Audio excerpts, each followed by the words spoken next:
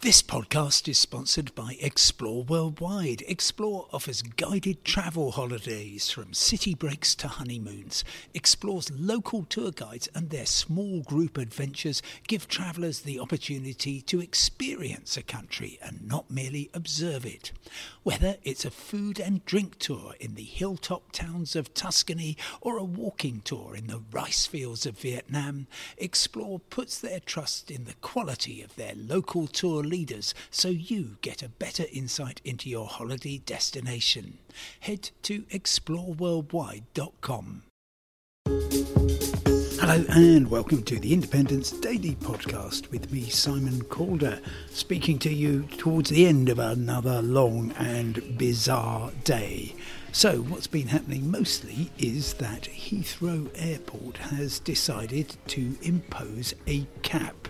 This is absolutely unprecedented. I know I've used that word in pretty much every podcast since the dawn of time or the dawn of COVID, but really this is extraordinary. We, at 9 o'clock this morning, had a conversation on the travel desk. What's going to happen with Heathrow then? Are we going to see more flight controls? And I said, oh look, there'll just be the odd day and then we'll get them, but in general no, I think we've got rid of quite enough flights already. However, it wasn't like that. Within a couple of hours, John Holland Kay, he's the chief executive of Heathrow Airport, had put on open letter on the Heathrow website addressed to travellers saying, we have to impose a cap.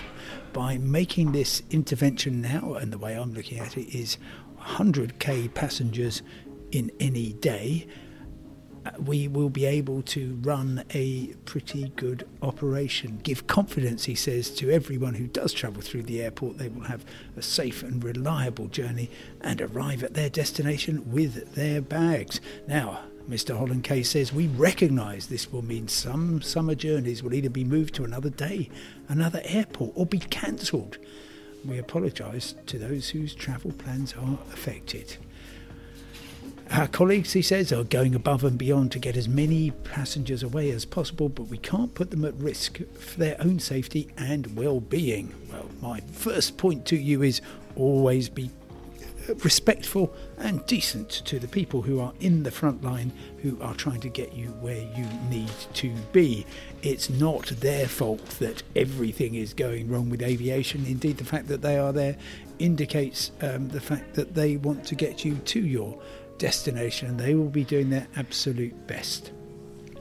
So Heathrow has done this because it is in the position of having to deal with daily, I was going to say disasters, daily disarray, and so therefore it's one of those situations where they just think we've got problems with security queues, although they actually say the main issue is with ground handlers, and so therefore it's an issue that they have to deal with now. And the way they're going to do this to avoid the piles of baggage that we've seen, part of which have been due to baggage system failures at Heathrow, is to say, OK, we're just going to massage this down. Massage? How are they going to do that then? Well, that's what I've been looking at, and that's why my brain is slightly tired at the moment. On a typical day, and this is according to OAG, the schedule analysts, they say 122,000 seats are leaving Heathrow through the summer, July and August. Now, you might be thinking, crikey, that's a lot.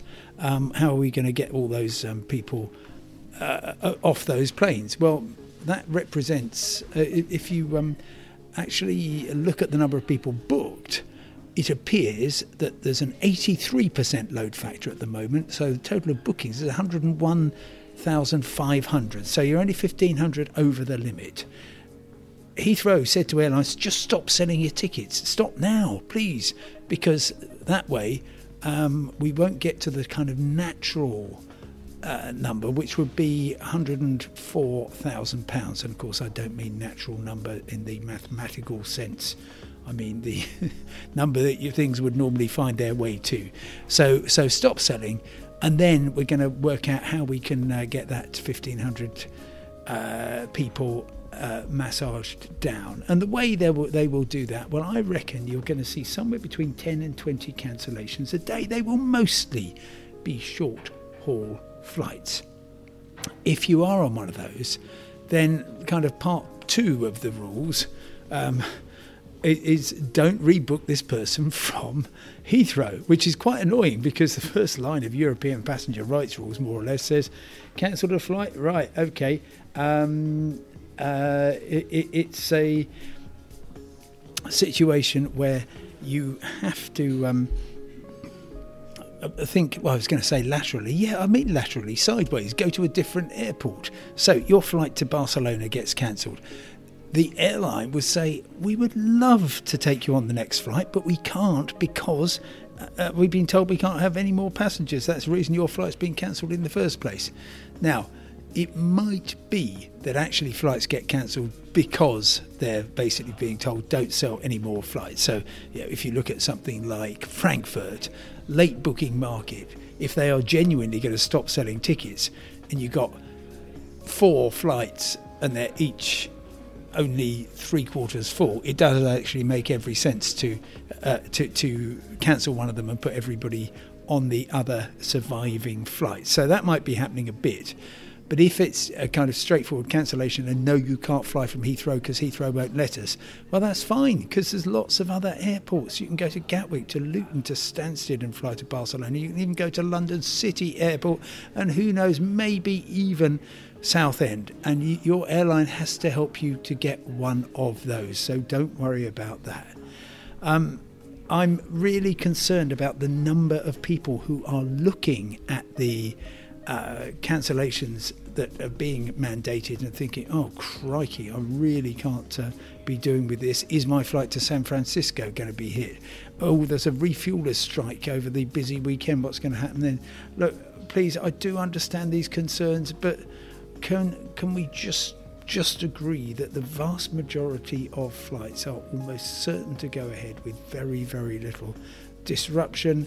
If you are told well in advance, you'll have plenty of time to assess your options. I'll be very happy to take questions on that. So it's a surprise, but it is most definitely not the end of the world of Heathrow as we know it.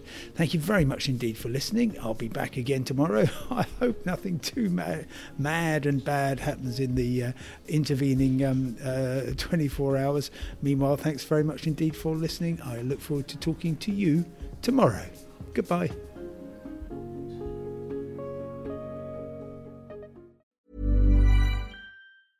Normally, being a little extra might be a bit much, but not when it comes to healthcare. That's why United Healthcare's Health Protector Guard fixed indemnity insurance plans, underwritten by Golden Rule Insurance Company, supplement your primary plan so you manage out-of-pocket costs. Learn more at uh1.com.